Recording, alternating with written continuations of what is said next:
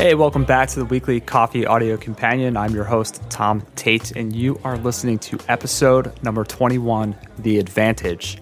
So this week, I'm going through my Goodreads digital book catalog. So Goodreads is a website where you can track the books on your bookshelf, the books that you've read over the years. You can comment, you can share your favorite quotes. It's a pretty cool site. I definitely recommend checking it out. I'll put a link in the show notes. And this week, I'm just going through some of the most important books that I've read over the years. Yesterday, I talked about a book that's been with me for many decades, and that is The 7 Habits of Highly Effective People. Today, I'm going to be talking about another, I wouldn't necessarily call that a self-help book, more like self-development. This particular book is also self-development, but it's more in the business vernacular, I guess you could say. And that book is The Advantage: Why Organizational Health Trumps Everything Else in Business. This book was written by Patrick Lencioni. It's a really awesome book. He wrote a ton of business fables.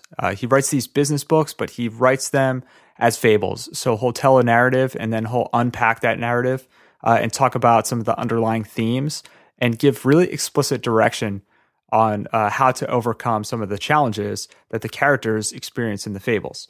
So my favorite business fable of his is the 5 dysfunctions of a team. It's pretty popular. I feel like a lot of people have stumbled upon that within their business career. And I've ended up reading maybe half a dozen of his books at this point, and there's still a few that I want to get to.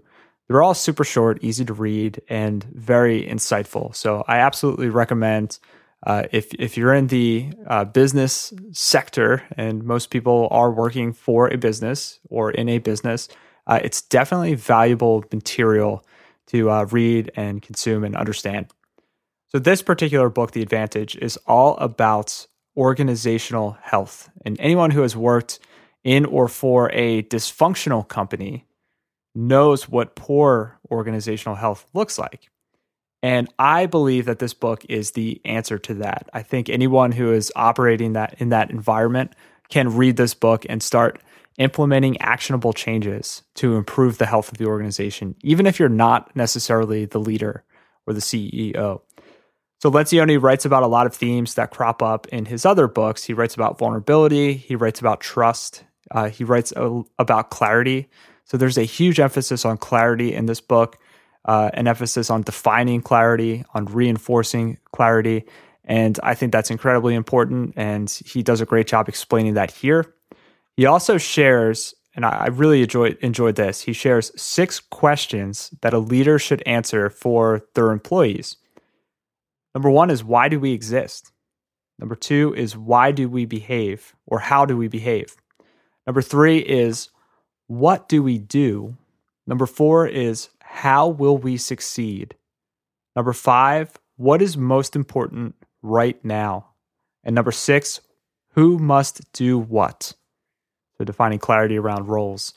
So I really like these questions. I think they're a good goalpost for people to kind of hold up and shoot to attain absolute clarity around answering all of these questions. And I think if you can pull any employee or any fellow team member aside and ask these questions, and people typically give the same answer, then you've achieved some type of cohesion around what the mission and the purpose of the company is, and then also who's going to actually fulfill what needs to get done.